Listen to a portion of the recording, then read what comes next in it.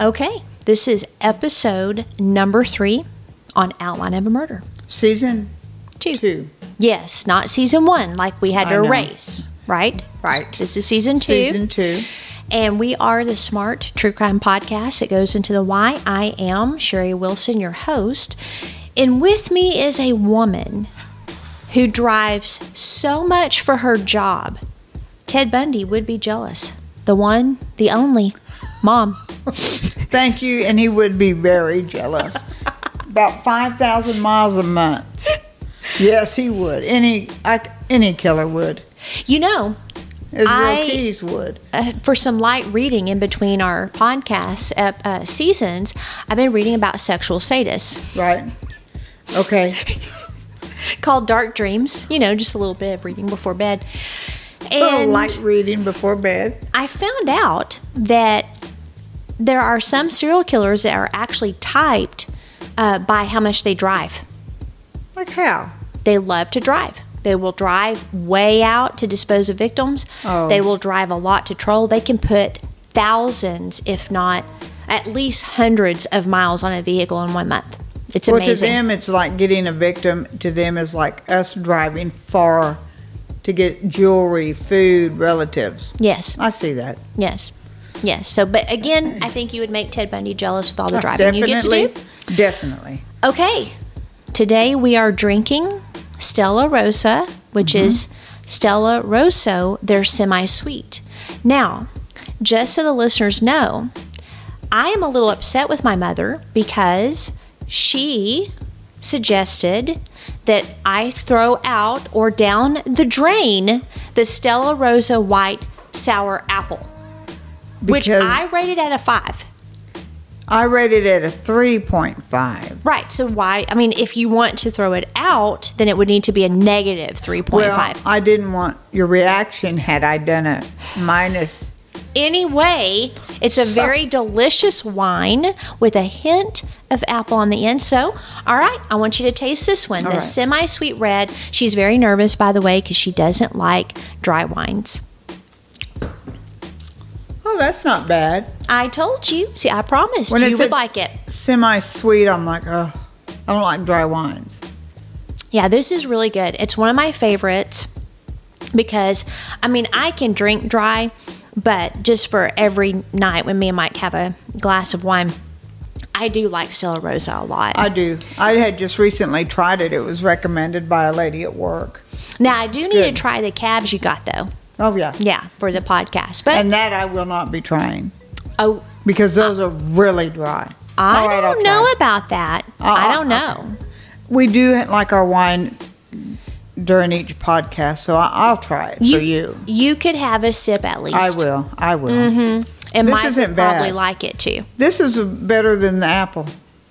Whatever. You know think. what? We're going to have to get Mike's take on the whole, if this is better than the apple. It's better than the apple. Which, if you just heard the door squeaking, that was Mike coming into the kitchen. You'll have to try the apple and then this one when you're done with what you're drinking. Yes. He'll probably be bouncing off the walls, some nitro in a can there. Okay. So if you guys have any wines that you like, again, I like Malbec, I like Cabernet, I like the sweet wines. I'm not big on like the Blanc, let's see, Sauvignon Blanc, I think, or something like that. But I'm a newbie. I'm a newbie. I am too.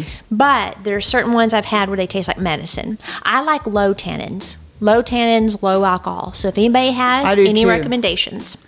Or, recommendations or a wine they like, you can contact Sherry on Outline of a Murdered podcast.com. But I do like, for those of you that like an inexpensive wine, I do aerate it so it doesn't have the headache effect. But the Collection at Target is absolutely delicious. They're Cabernet. What is it? What's the name of it? It's called the Collection. Oh. And people can donate to our wine fund as well if they want to do that. And please share and leave a review of this podcast. We've worked on our sound for this season. That was my dream season 1, but I just didn't know what to purchase, what to get. Now we're hooked up. Hopefully the sound quality is fabulous.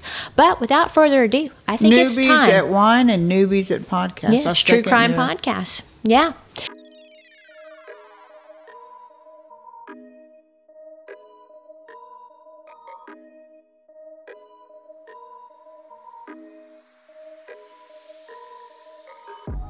We are learning new details about the murder, very different kind of story.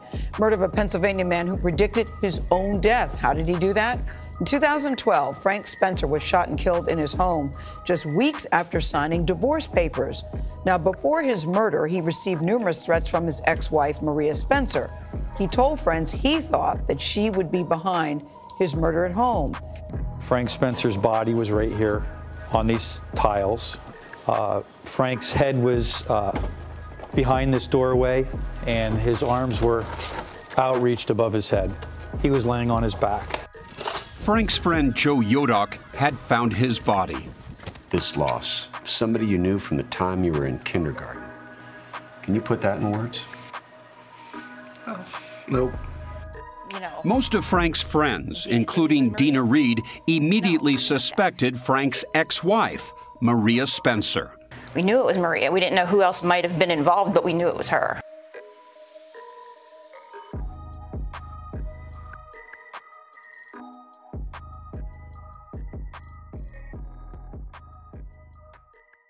Okay, so we're going to dive into a case that's actually a male victim.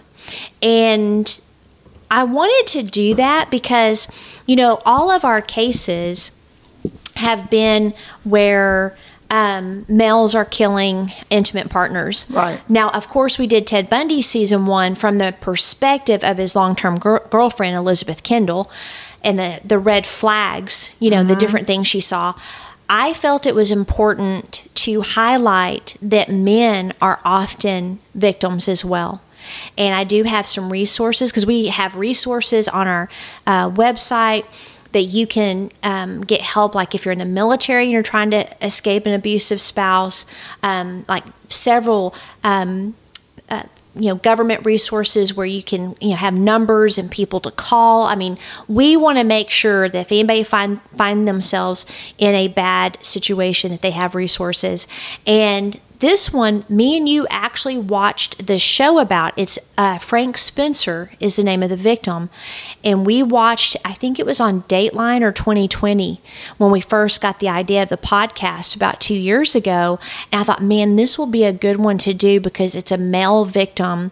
And I think sometimes they don't get any attention. I think I know which one this is. Yeah. I don't really know until we do them. Yeah. So our reactions are real. Mm-hmm. We do this for fun. It's not for anything else but fun and just make people aware. Mm-hmm. And by fun, obviously not taking the victims or their families lightly. But to me, what's fascinating about true crime is the psychology. You know, how someone can be born an innocent, sweet baby and end up killing people. It's very fascinating. But for us, and our purpose of this podcast is to provide people with clues, red flags, and some resources, and just ways to determine, okay, is this person lying? You know, like what's going on here? And just giving hopefully some helpful information that can help some people. Like you said, you've already talked to people that have listened to it and they're like, said, yeah. And for me, fun, it wasn't the right word, but you know, it's for my daughters and I and me do it. Is that you and I? You and I. Yeah, you said I and me. I know it. That's why I tried to change it. Right. Yeah, these are how your kids act. And I'm sure a lot of people know you sort of glide through a mistake. But Sherry's sister isn't doing it this season with us. But and that would be your daughter as well? Yes. Here we Not just my sister. Oh. Every mother out there is thinking, Mom, I know what you're going through right now. I'm sure it's past your bedtime, so we probably need to get to the case. Okay, this one, again, I've been wanting to do ever since we saw it on the show. And this case, every one of them made me mad because of just certain things. Like episode 2, I was mad that the poop bird dad was willing to have his wife killed with the kids there and actually kill the wives. The first one was frustrating because, the man kills his wife in front of the 3-year-old son. Well, what made me mad about that one of Bonnie is that her own father took the side of the killer. And knowing how many flags there were, there's a lot of reason to be angry. This one makes me angry, and I just want to, say right off the bat, I love law enforcement, but they failed in this case. And if they would have done a better job, I firmly believe that Frank would be alive. And he was stalked, he was threatened, and he was finally killed by his ex-wife. So we're just going to say right off the bat who did it. But I feel it's important in our breakdown of cases and how they happen and what might help spot predators to include the men.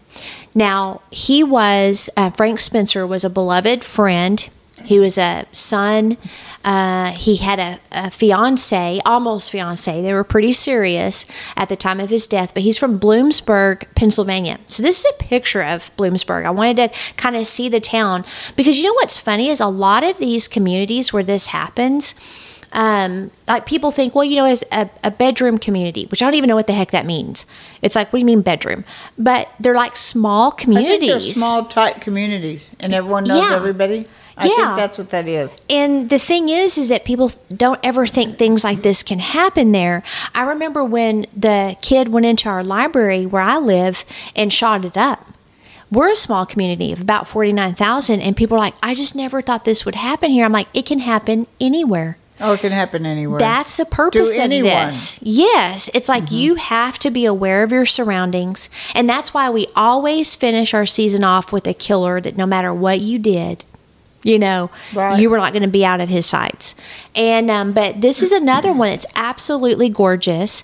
Bloomsburg, Pennsylvania. I mean, it's just so That's a pretty little town. Yeah. Yeah, it's really pretty. Those old like buildings. It's sort of back in time kind of town. It does. Yeah. So it's a gorgeous, gorgeous town. Lots of trees. And it has a population of about 14,000. Oh, small. Small again. Yeah. And I mean, I've been all over Pennsylvania actually, because Dad was a truck driver. And so we went to Pennsylvania a lot. And it was always amazing how green it was. Mm-hmm. But I do have to say at night in the summer, it was really creepy because we would be driving mostly at night because Dad liked to bypass the way stations. Right. And like rolling fog would come in. Oh. It's scary. Oh. You're like out in the middle of nowhere, driving at night with all these trees on each side of you and all this fog. And it's just like, to me, it's like scary movie and then material. The day, it's so pretty. It is. Green. It's very pretty. Bloomsburg was described as an easygoing town. It's a home to the Bloomsburg Theater Ensemble, which was founded in 1978 to establish a resident professional ensemble for the production of quality entertainment and educational programs, and then also to promote the arts. Like their library was founded in 1899. It's also the home to the Bloomsburg Fair, which is the largest fair in the state of Pennsylvania, which I thought was funny because they're such a small town. And that was founded, get this, 1855. Wow. So it's been around for a long time. It seems like a really neat place. But yet it's still small.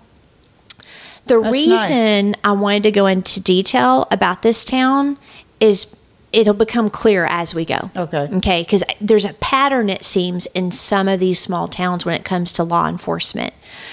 On Tuesday, July 3rd, 2012, Frank's lifelong friend since they were age 5, Joe Yadick, I think is how you say his name. I hope I don't butcher it. He hadn't heard from his friend Frank since Saturday. Okay, so this is Tuesday. Right. It appears that he and Frank had been working on go-karts, and they were right in the middle of a big series trying to win it. He had been texting Frank because there were issues they had to fix on the go-karts, but there was no response, and that was very, very unusual because Frank always replied to his friends. Everybody loved him, so he had really good relationships. And he couldn't get a response, so finally Joe went to his house. Now, these are his own words on what he found. He said, "I'll never forget it. I was pulling down the driveway and I thought, I hope I don't find him dead." He went up to his door. He saw him lying on the floor right inside. I'm pretty sure the door was closed and he had to open it. He had to push because I think his body was kind of blocking the doorway. His body was blocking. He said he had this look of peace, calmness that he hadn't had in a long time. I stepped over his legs and I noticed what looked like dried blood in his ear. Now I realized what happened and that he wasn't alive. So why exactly did he make that statement that he had a look of peace and calmness that he had not had in a long time? Yeah, because I was just thinking, well, he's engaged. Right. Well, that would be because of a lady named Maria Spencer. Okay, so what I'm going to do is I'm going to break down the cast of characters for you. Okay? So Frank Spencer, like I said, well liked in his community. Every picture I found of him, like he's, just pretty much smiling on every one of them. Let me get to. You know, the thing, too, even if you know someone that's pretty normal and that has a routine you talk to daily, when they don't stop talking, typically something's up. Yeah. You know, don't wait, just go check on them. Yeah, or have a police, an officer, somebody and go do you a may welfare. feel silly, but I think that's better. I think people just don't want to be rude and intrude on people in case, they're going through something. But no, if there's any deviation from the behavior, I do that all the time. When I was taking care of my grandpa, even before he needed extra help, if I didn't hear from him, I was making a beeline over there. Yeah. And same thing with my dad. I mean, he's capable, he's active, but I still, if he doesn't respond within a few hours, I know something's going on and I will go over there. And you're right. It's if there's anything that's weird, out of character, go check. But again, we've talked about this before. You don't think the worst. That's not your first thing, usually. Right. See, I do.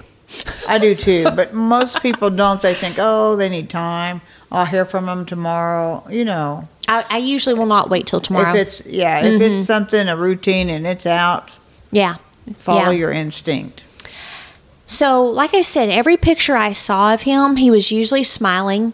He seemed like a hard-working, hard-playing, average guy. Mm-hmm. Here's an excerpt from his obituary. It says, Frank T. Spencer, age 46, of Fairview Road, Bloomsburg, died Tuesday, July 3rd, 2012, at his Hemlock Township home. He was born on Wednesday, November 10th, 1965, the son of late Cyrus E. Spencer and Madeline Benza, it looks like, was a nickname, Spencer of Bloomsburg. Oh, that was her last name. Probably her maiden. Frank was a 1984 graduate of the Bloomsburg High School, where he was a well-known member of the wrestling team, and a 1988 graduate of the Bloomsburg University. He was owner and operator of Spencer Auto Parts and Used Cars, a family business which he continued after the death of his father. So just from that, you could tell he's just an average guy. Average, yeah. Hard-working, average, yeah. Was, fixing up go-karts for his kids with his friend, just a normal type person. Now, Maria Spencer, on the other hand, was the polar opposite of Frank. She was fiery, passionate, and quite frankly, she was just crazy. And that's the ex-wife. Okay. And like literally, she's insane. So that's her. And you can tell, I don't know like what her ethnicity is, but I know they have like a lot of different ethnicities from over in Europe, like Czechoslovakia, Yugoslavia, all those. I'm not sure. Maybe she was a little Italian with her dad's name, which is I think Rosso or something like that. We'll figure, or Rizzo. It might be Rizzo. So maybe she's got some Italian in her. Maybe. The only reason I say that is some ethnicities do tend to have more passion, more fire in them, where others might be a little more, stoic, like the German people often are more stoic. Mm-hmm. But that's what interested Frank. Like even though he was an average guy, he also seemed to like a little bit of excitement, a little bit of challenge. And he was attracted to her. And they eloped in 1997. Not long after that, they had a son named Cyrus. Maybe she was Greek. How long did they date? And a daughter, Frankie. I'm not sure. I couldn't find. I tried. I tried to find how long. I bet it wasn't long. And then in the beginning, Maria was a lot of fun for him because he had a bit of a wild side to him as well. She was a lawyer, a soccer coach, and a volunteer. Oh, she was a lawyer? Yes. I thought that was very interesting. That's interesting. But things started to sour for Frank after the kids because she, quote, didn't warm to family life Like, Frank was a family man, and he loved his family and being with them, and it bothered Frank that she didn't really have much interest in the kids. Plus, she was a very angry and vengeful person.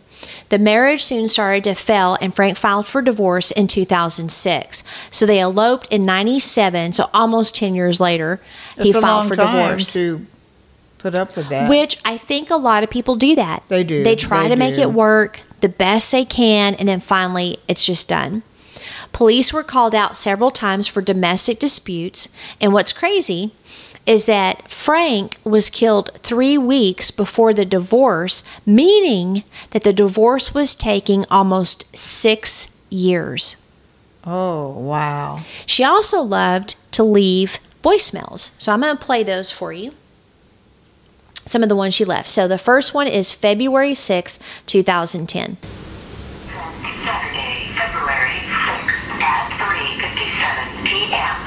Hey, Frank, it's Maya. Listen, I know for some strange reason you'll think that I was attempting to threaten you, or I was attempting to scare you back to me, or I don't know how your mind works, but listen, I know you and I are done. I haven't seen you in 2 weeks except for court. Every day I get a little better with it. I was surprised to find that my father loved an apology. And it was not a little thing, not a little joke. He's an old man. He's got funny ways. Just wants you to say sorry, and I've got nothing to do with it. I thought I'd let you know because I care about you, because I want you back, not because I wanted to frighten you. Anything. I just wanted you to know that he wanted an apology. If you want to be stubborn about it, that's on you. Take care, Frank. So that's the first one. And then she leaves another one. Next message sent at 5:20 p.m. You really think this one thing? Truly, Frank, are you really just stupid? You don't win unless I let you win. Do you understand? You don't win, Spencer. You keep with me, because I'm not with you. I need it, Spencer. I'm done. You didn't get the last message? I told you to apologize to my dad. You know what? Don't apologize. I don't care anymore. Don't care. End of message. Wow, what a big change in a short time. Nice, friendly, and then vicious. And you know what I thought was interesting about that is she said, you think I'm going to let you win, Frank? You don't win. You know, or something to that. Well, it's just like the Kelly Clayton case where her husband on the hockey game, field. Oh, yeah. He was like anything to win. Wanted to win. Yeah. I so wonder it's what- a winning situation for these people. Wonder what set her off. He wouldn't apologize to her dad. Well, yeah, but it started out nice. I don't care if you apologize. That's on you. Right. And then vicious. This was for 6 years she did this to this man. She would leave these voicemails. Did he file charges or He went to the police. Anything? Yeah. It's unbelievable, actually. The more we get into it, the more frustrated you're going to be with the police. I can guarantee it. So that's just an example of a very small, like 2 out of the hundreds that she left. She became even more unstable, and she was arrested in 2008 after a scuffle with Frank's mother at her daughter's school. Gosh. Yeah. She pled guilty to the charges, and she paid a $600 fine. She repeatedly threatened to kill Frank, which we'll get into more of that later, and she fought the divorce all the way. It was very contentious. What? I think control, I think revenge, I think that she didn't want him happy. She wanted to win.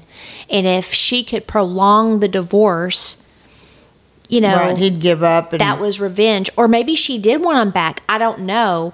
But she's a very hateful, spiteful person. That's a crazy way to want someone back. Yeah, I think it was more just to maintain control and torment Was him. he fighting for custody? Well, so in spite of how crazy he was, okay, Frank didn't want to disrupt the kid's home life. Oh. So he made arrangements that Bat Poop Crazy Maria would alternate weeks with him at the house. So they lived in the original home Together? and then he would move out her visitation time, and then she would move out his visitation time. That's sort of crazy. It is. Because after the divorce, I mean, you're not going to be doing that. Well, he just didn't want the kids. He loved his kids, and he didn't want them being shuffled back and forth between the houses. I personally think it was a bad idea. Yeah, because when you get a divorce, it goes back and forth. Yeah, not but to he mention didn't want the to do that. fiance. He didn't want to do that. And his friend Joe, the one that discovered him, said you could tell there was just venom. It was very, I mean, it didn't matter who was there. She'd fly in screaming and slamming car doors. Wow. Pennsylvania Senior Deputy Attorney General Tony Foray said that she was a classic femme fatale, an attractive woman, a seductress. When a man becomes involved with her, she is going to this is going to end poorly. Okay, so that's Frank and Maria. Now, I want to introduce you to Sergeant Scott Trow. This guy really irritates me, and quite frankly, didn't help Frank, it seems, at all. He reminds me of those small towns, my own included, where either the police just don't care, they don't want to do anything, or their hands are tied. You know, sometimes you just get that type of vibe from some of the police officers, not all of them. Or maybe, like I listened to a podcast last week, they weren't equipped, never had a murder. It was a small town, but they didn't want to ask for help. Yes. Because they were prideful and said, no, we can handle it. And in the end, later, when all of them were lost their jobs, the new district attorney, they did ask for help from the FBI. Yep. Well, and I wonder, too, if it was because the victim was a man. Oh, that could be, too. Because he was a big big guy. Yeah. And they're probably like, you know what, this is this little, but she was insane. And I think they underestimated how evil she was. Or it could have been both. It could have been. He's a man and they were incompetent. But what makes me even more frustrated is they never took responsibility. So Sergeant Scott said that Frank and Maria's relationship was volatile, and he personally wrote up some of Maria's death threats that Frank reported to him. He said that Frank didn't want to be, have them pursued, and they would often reconcile, he said. I think the first part is probably a cop-out, pun intended, but the other, it did actually seem to be the case, because what would happen is she'd be like all insane and crazy, and then she would seduce him to sleep with her. Well, yeah, and then they're living in the same house. Well, no, they weren't, because remember when she was there, he would move out. Yeah, they didn't live in the same house. He lived there with the kids when it was his visiting time, and then he moved out, and she lived with the kids when it was her visiting time. Yeah, so they didn't live together, but she definitely was like playing him, and he was like on a string. So they'd end up sleeping several times during the divorce. Next was the girlfriend, and that was a picture I showed you. He's sitting with his new girlfriend. Let's see if I can find it. Oh, here it is.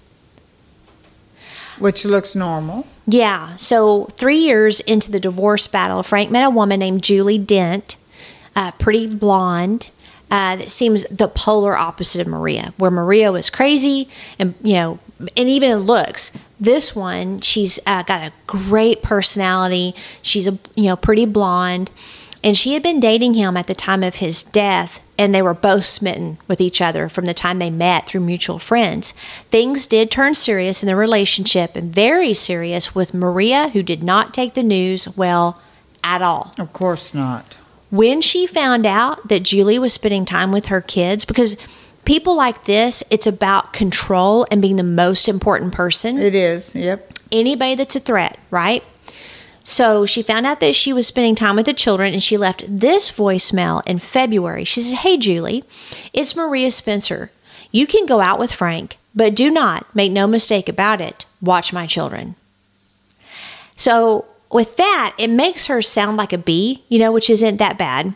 But this has been 3 years since Frank filed for divorce, and she didn't have much interest in the kids anyway. So again, we can take this as a controlling gesture. She just wanted to win. Yeah. But on the other side, I would say I wouldn't want an ex-husband's girlfriend watching my kid either. That would be really weird, and I think that would be hard to deal with.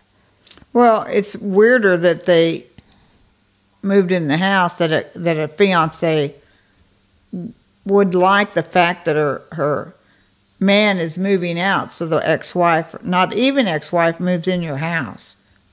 That Whether is you want to weird. disrupt it or not, especially that she's crazy. Mm-hmm.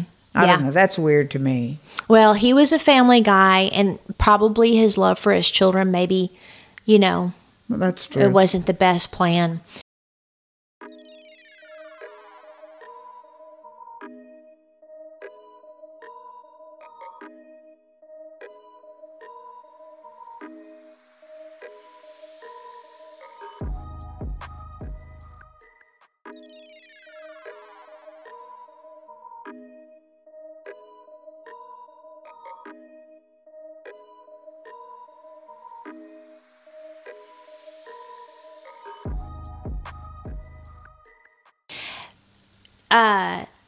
I want to now introduce you to another character, and then we'll get into all that happened. So Maria's father, Rocco Franklin, was released from prison after nice. serving 5 years on fraud charges.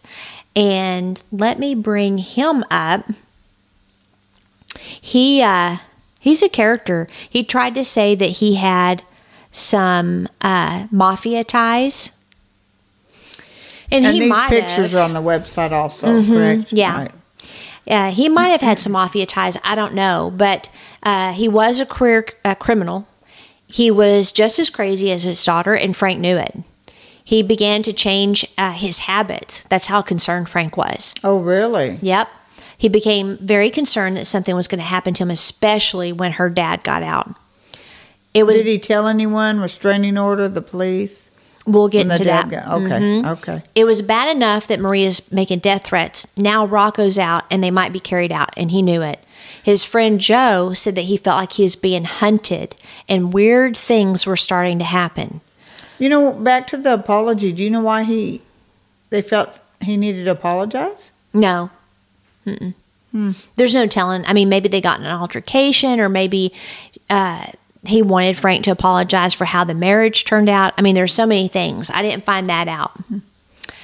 The first incident was a few months after Rocco was released from prison. There was a break-in at Frank's junkyard. Nothing valuable was taken, but some business records were stolen. And coincidentally, only records that could help Maria prove Frank's income in the divorce. Those were the only ones. Who did that? I don't know.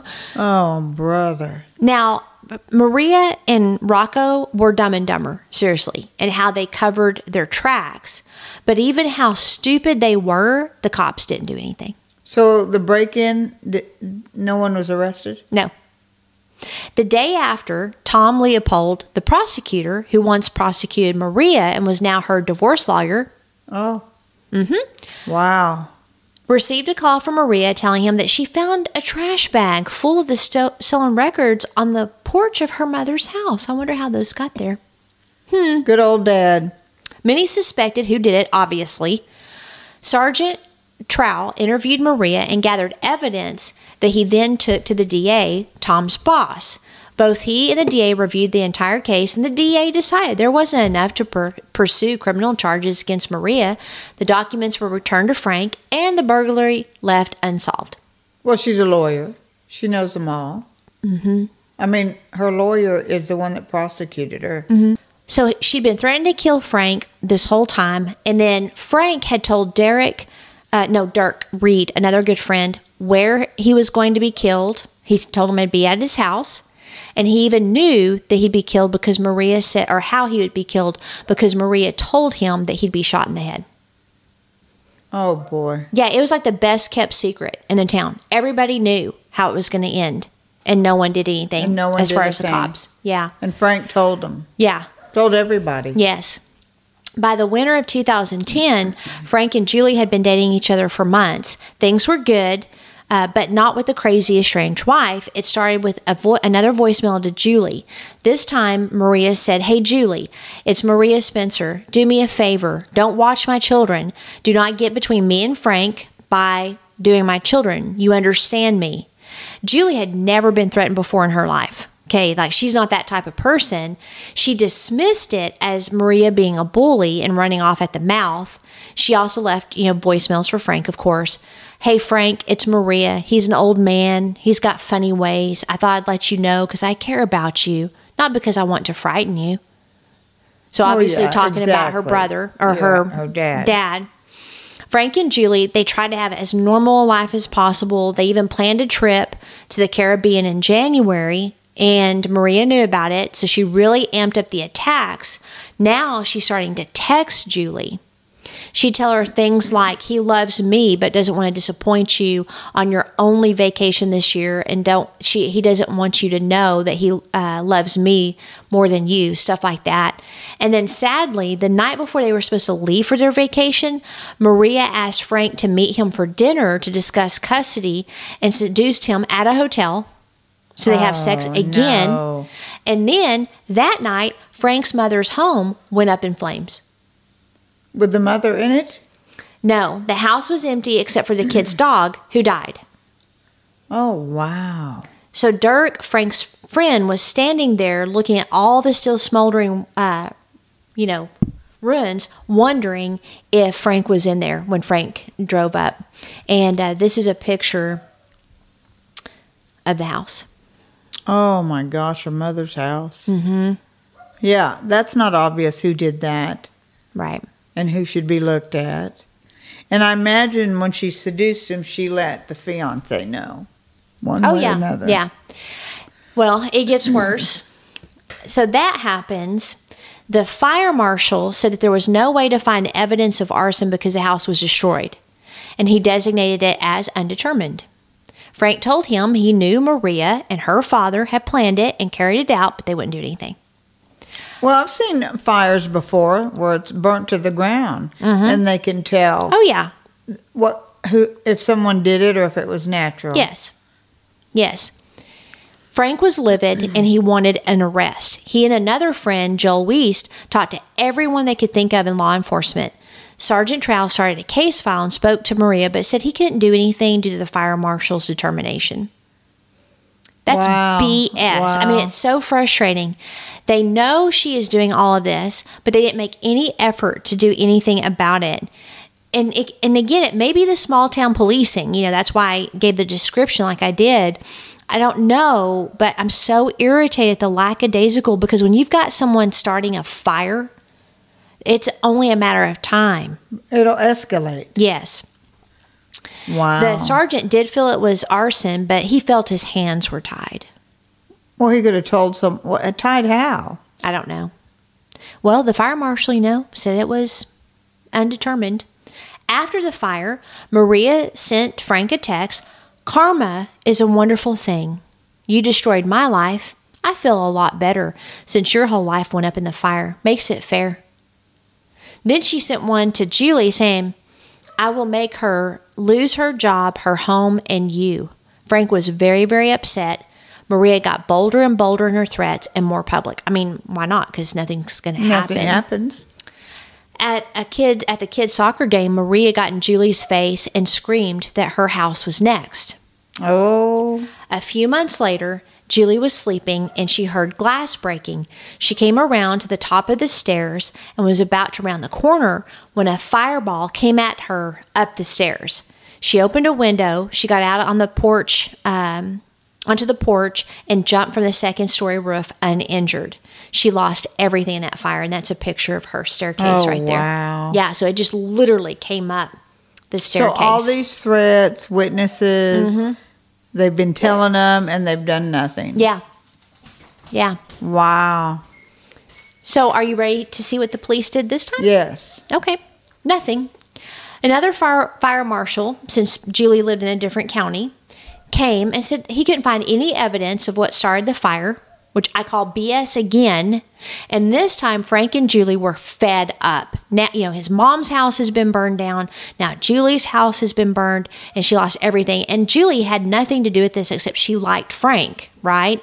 It's ridiculous. She sees a fireball, and he didn't see anything. That's just a bunch of crap. There was evidence at the scene, like a jack used to break the window, a path in the weeds by the house, a milk jug, an unused road flare lying next to it. And there was no evidence that it was. Right. And so it was obvious that it was an igniter for the firebomb. The marshal came back out. He checked for accelerants, found gasoline all over the steps, so they finally ruled it as arson. Frank and Julie told them they knew who did it. Everybody knew who did it, but once again, nothing was done. Frank and Julie separated briefly, probably to keep her safe, and went to the local paper and told their story, and I think that's a very good idea. A lot of cases that I've listened to, that's what they do. Yeah. When the authorities don't do their job or they feel they don't, they go to... And I think that's a good idea. I do too. I think it's excellent. If you can't get help, you know your life is in danger or someone you love, go to the newspaper. I think that's a really good idea. They do. They told their story, and it seems that things settled down for a little bit.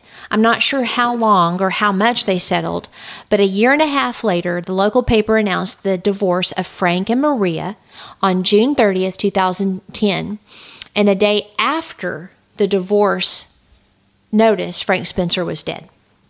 Wow. After the divorce.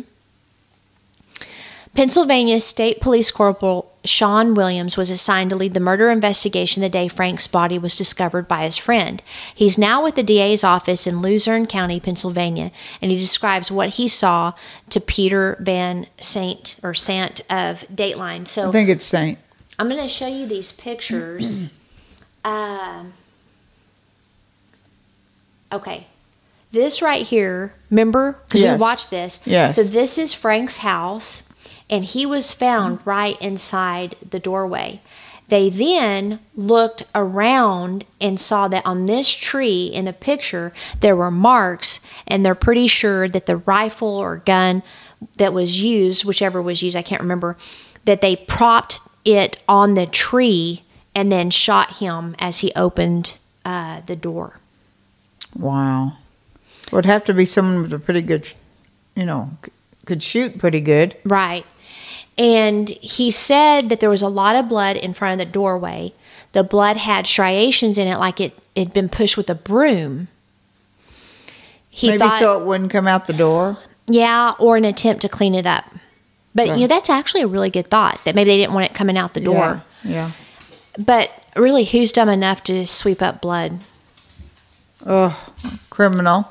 The door was closed when Frank was discovered, and his body was behind the doorway with his arms outstretched above his head, laying on his back. Forensics discovered a perfect shoe print in blood. So that's it right there. I mean, perfect. FBI told them that it was a Dr. Scholl's model Escape size 11 sneaker, the same size and brand Rocco wore. The father. So you think that he shot him himself? And then he walked over there to make sure he was dead? Yeah, because... But leave a big shoe print. Right. Again, criminals are dumb. But lucky. But lucky. Yeah. Forensics went into the kitchen. They found a yellow cleaning glove, which, I mean, you might expect that in a kitchen. Yes. But it was lying in the middle of the floor. The mate was inside the sink. When they tested the gloves, they discovered Maria's DNA on the inside. But that wasn't enough because, remember, she lived there part-time with the kids every other week. So, but what they found out later is that she actually had not been living in the house for over a year. So it appears that Frank had enough of it. And at this point, he doesn't want her in the house. And so she hadn't been there for over a year. That gives a little more credence to the fact that she was there at the crime scene because her DNA was found in the glove. In the gloves. It wasn't a smoking gun, but they were about to find something close to it.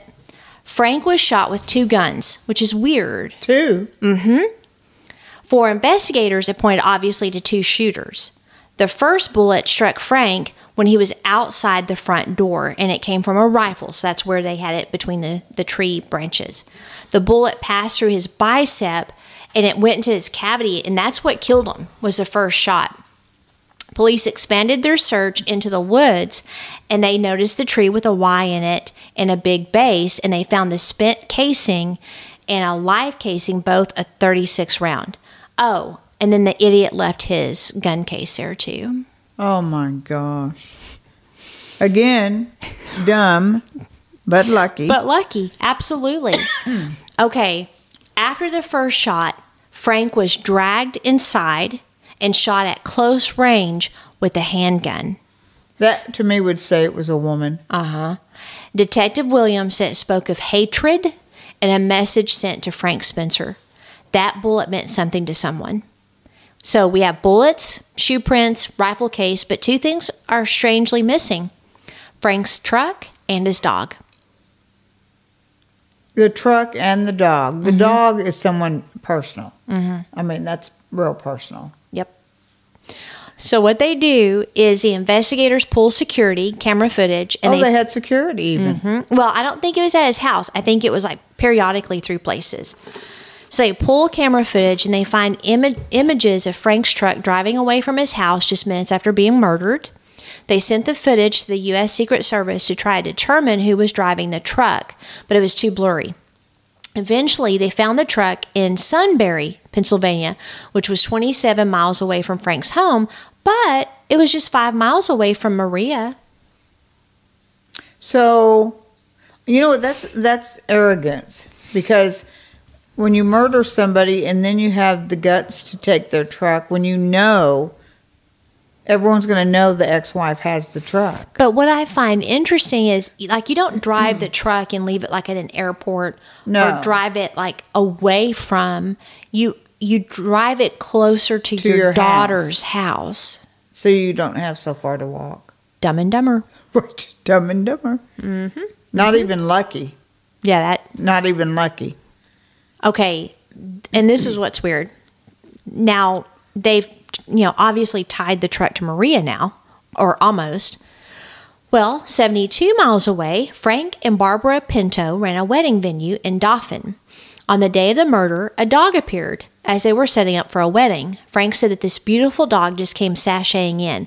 He's absolutely gorgeous. Let's see, where is he? Let me find him for you. I think above. Oh, is it above? Right there where you... Isn't that him right under the staircase, right there? There he is. Look at him. He's so looks pretty. Like a little greyhound almost. It was Frank's dog, Muttley. He was adopted. Dodson. He was adopted after the kid's other dog was killed in the fire.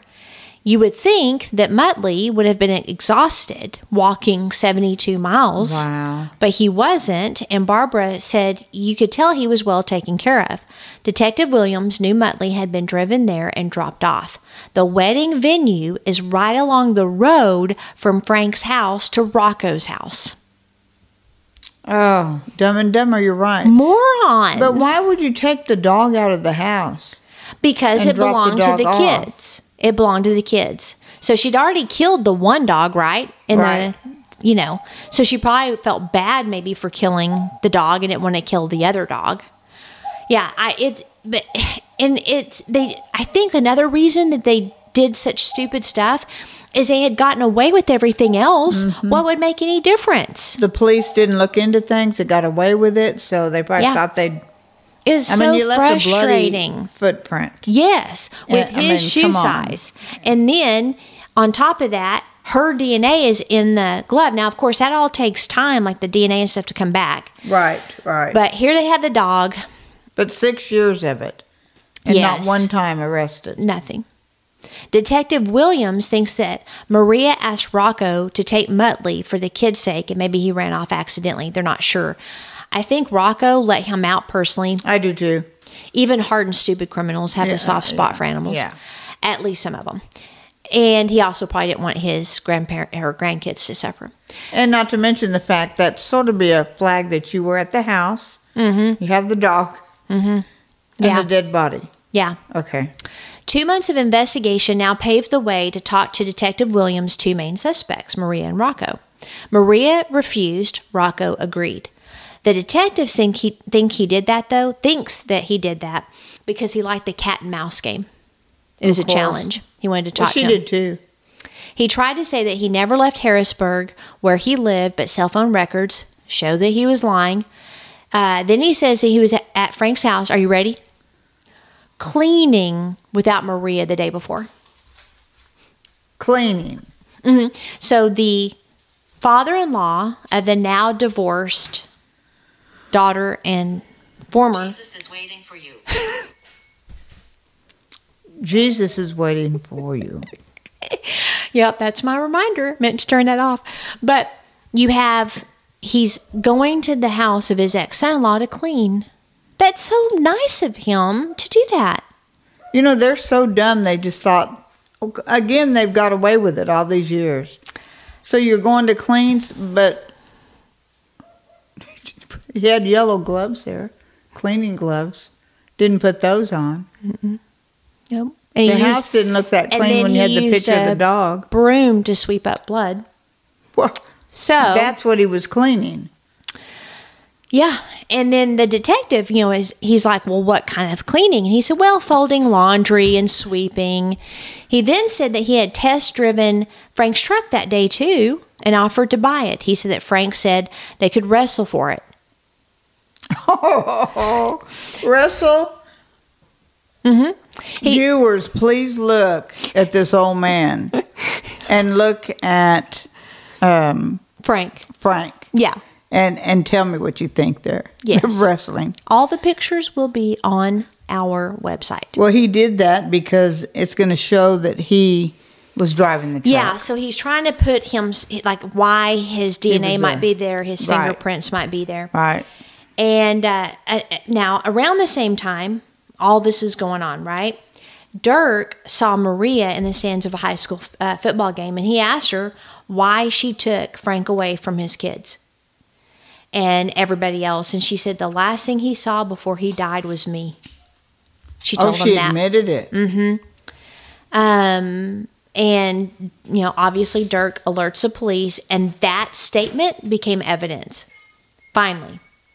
I figured she'd think, well, she could say it and who's going to believe her? Right. A lawyer and her buddies, because obviously they haven't been doing anything. And it almost makes you wonder if the fact that she had been a lawyer, almost like a crony thing was going on. I know. That's what I was. Or maybe she was seduced somebody in power. I mean, women like that they use that. Yeah. Yeah. Finally, though, we have someone that is not going to let them get away with this. Finally. And it's prosecutor Tom Foray. He had been working with Detective Williams on the case because the county DA was now good old Tom, Maria's former divorce attorney. When Foray started looking at this entire case, he was, quote, aghast when he learned that Frank had been reporting death threats for years before and after the fires of 2010, and making death threats in the state of Pennsylvania is a crime. It's a terroristic threat. Maria could have been arrested. She could have been tried. She could have been convicted. Everybody heard her, threatening him, and no one did a thing. You know what's a shame? Police make mistakes, and I understand that.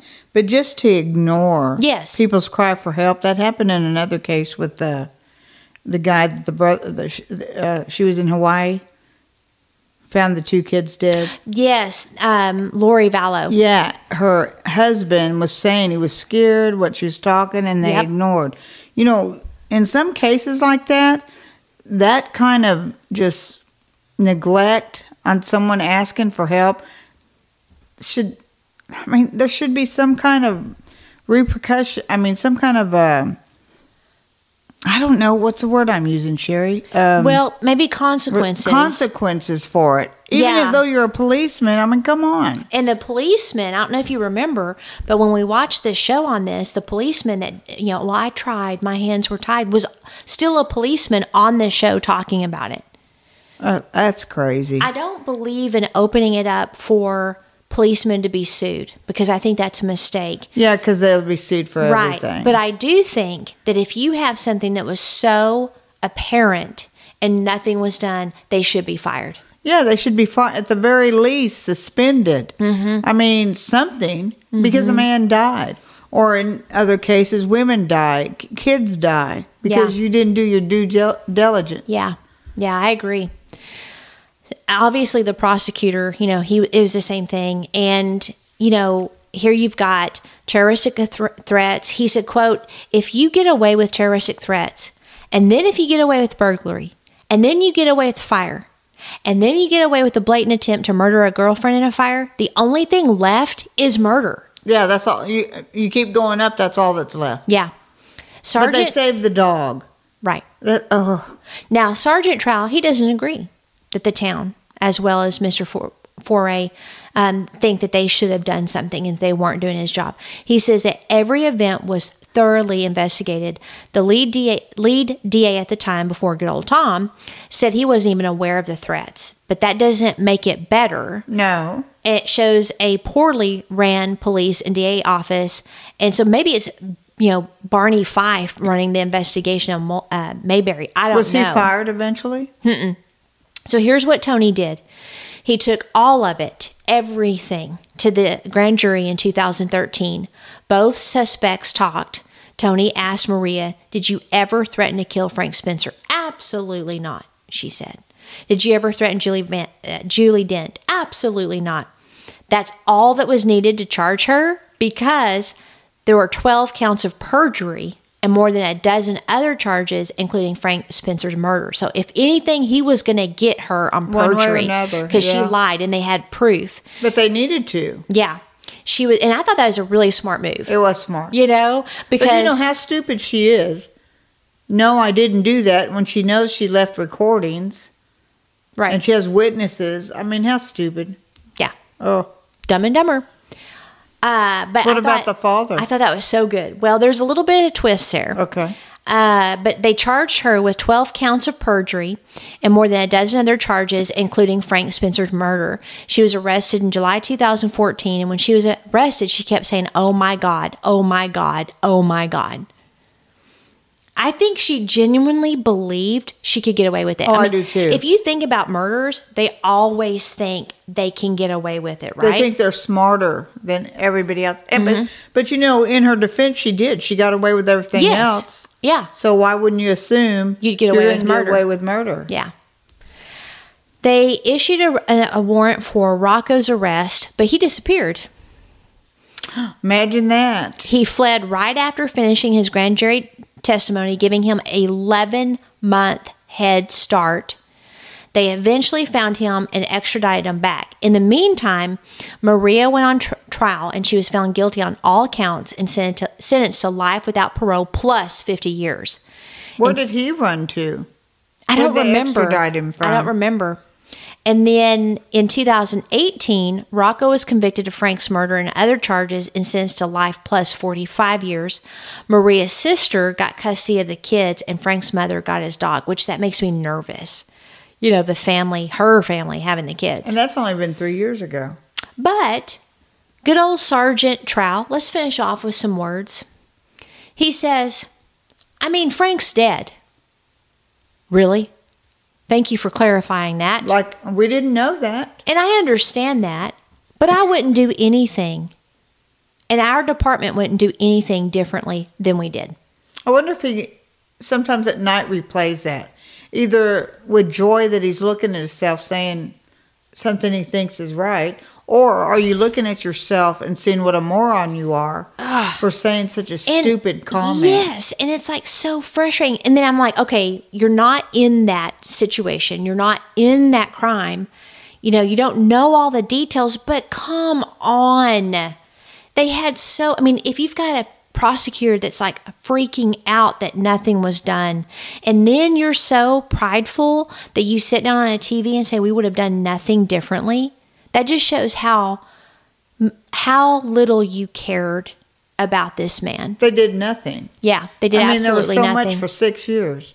Tony, the prosecutor, had different thoughts, obviously. He said that what Frank experienced was, quote, an epic failure of law enforcement. If Maria had been arrested after the fires, Frank would be alive. To this day, Maria stands by her innocence, saying, I got a life sentence for the misfortune of having a dad who is a sociopath and career criminal who got mad at my ex-husband and killed him.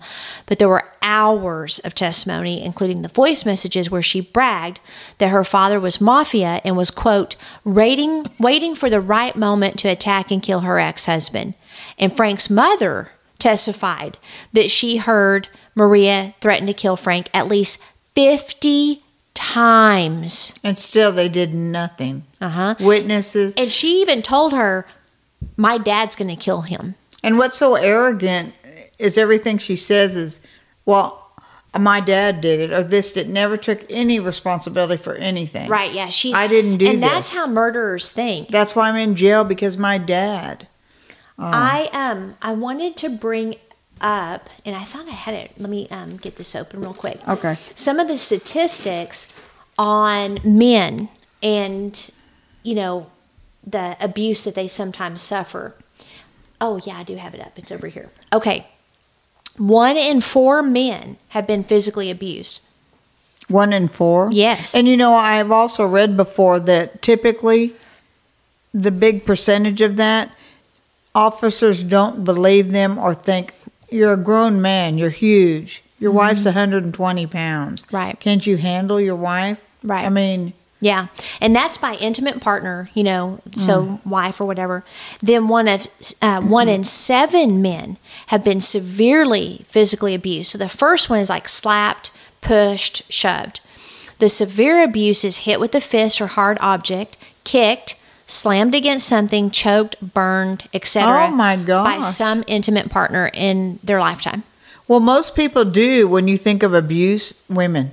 Yes. Are abused. They don't think, the man. And that's why I wanted to read these statistics, because I think it's important that we recognize that men can be victims as well in these types of situations. And I also think that men don't report it as much as women because it's embarrassing. They're grown men, 6'2", 3", the wife's little, and they're being abused. Yeah. Yeah, I've read that before. Nearly 1 in 10 men in the United States has experienced rape, physical violence, and or stalking by an intimate partner, and reported at least one measured impact related to experiencing these or other forms of violent behavior in the relationship, like being fearful, concern for safety, PTSD, symptoms, need for health care, injury, contacting a crisis hotline, need for housing services, need for victims advocate services, need for legal services, or they've missed one day of work or school at least. 1 in 18 men are severely injured by their intimate partners in their lifetimes. Male rape victims and male victims of non-contact unwanted sexual experiences report predominantly male perpetrators. Nearly half of stalking victimizations against males are also perpetrated by males. Perpetrators of other forms of violence against males were mostly female. So I guess the rape and all that's usually a male against a male. From 1994 to 2011, the rate of serious violence committed by an intimate partner did decline 64% during the most. That's a big percent. Mm-hmm.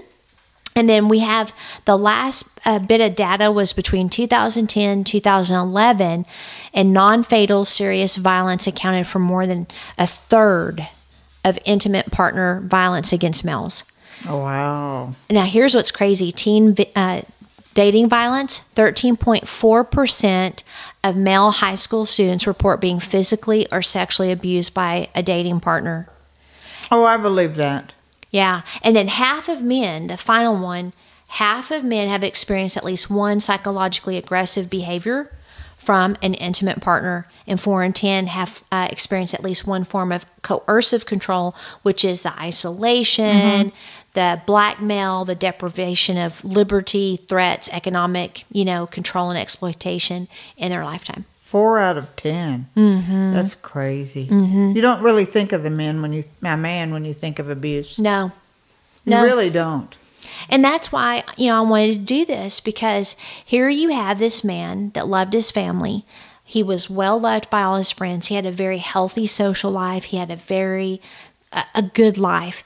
And he was attracted to this lady, and, he couldn't get help. And I don't know, to me, I wonder, could he have taken all of the threats and the voicemails they saved and maybe go to an attorney general, or go, could he have gone to anybody above this police force?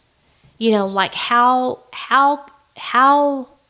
much did he try to get help? Was it just with his local police?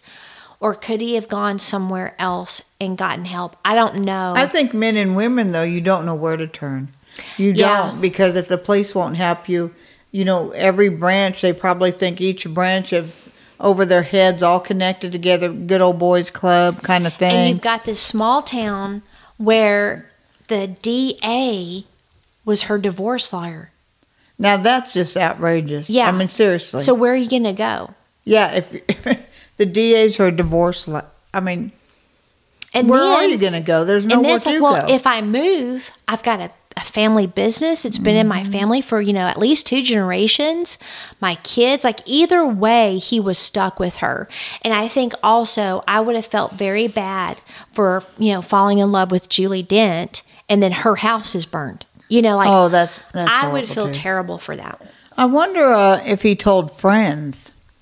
Oh yeah, they all, not only did he tell them, they testified. They all heard. And that's what I mean. If he would have collected affidavits and all of this stuff, and maybe he did, I don't know, I couldn't find any evidence of this, but if he would have collected all of this, could he have gone to the state? You know what I mean? Could he have gone to the state police and said, I fear for my life. She's told me how I'm going to die. Her dad's now out. She's already burned my house down. She's burned my girlfriend's house down. I can't get anybody to help me. I'm going to be killed if someone doesn't do something. And then present all the evidence of the terroristic threats, which were a criminal activity. And DAs are voted in. Yes, they are. So you would think he would try of all people. That's what makes me think, did she have a sexual relationship with him? I couldn't find any evidence of that, but I wouldn't put it past her because she seemed like basically a poop bird. Yeah. A what? Poop bird. Poop a bird. Poop. I don't say cuss words. Oh. So, poop. Me either. I'm just trying to follow in the line of the family. I do. Not bad, but... You just lied on our podcast. I did. I take it back. With a straight face, too. All right. Well, that concludes this episode. Any parting thoughts? Yeah, this is a lesson to learn for viewers if you know any man. And sometimes, men are the strong macho, some of them. Mm-hmm. And, I don't know what kind of flags you'd see unless it was physically... on them, especially for a man. Ask questions. Yeah, ask questions. If you're not seeing them anymore, if they're down, if they're everything the has started lights out of changing, them, ask questions. They're not happy. Mm-hmm. Yeah, it doesn't hurt to ask. Because sooner or later, if you ask someone a question that is like that, if it gets bad, they think, oh, I do have someone that cares. They asked. Yeah, ask questions. What about your parting? Oh, and how do you rate this semi-sweet? 3. Ugh, ridiculous. Be smart. Be rude. Don't be a victim.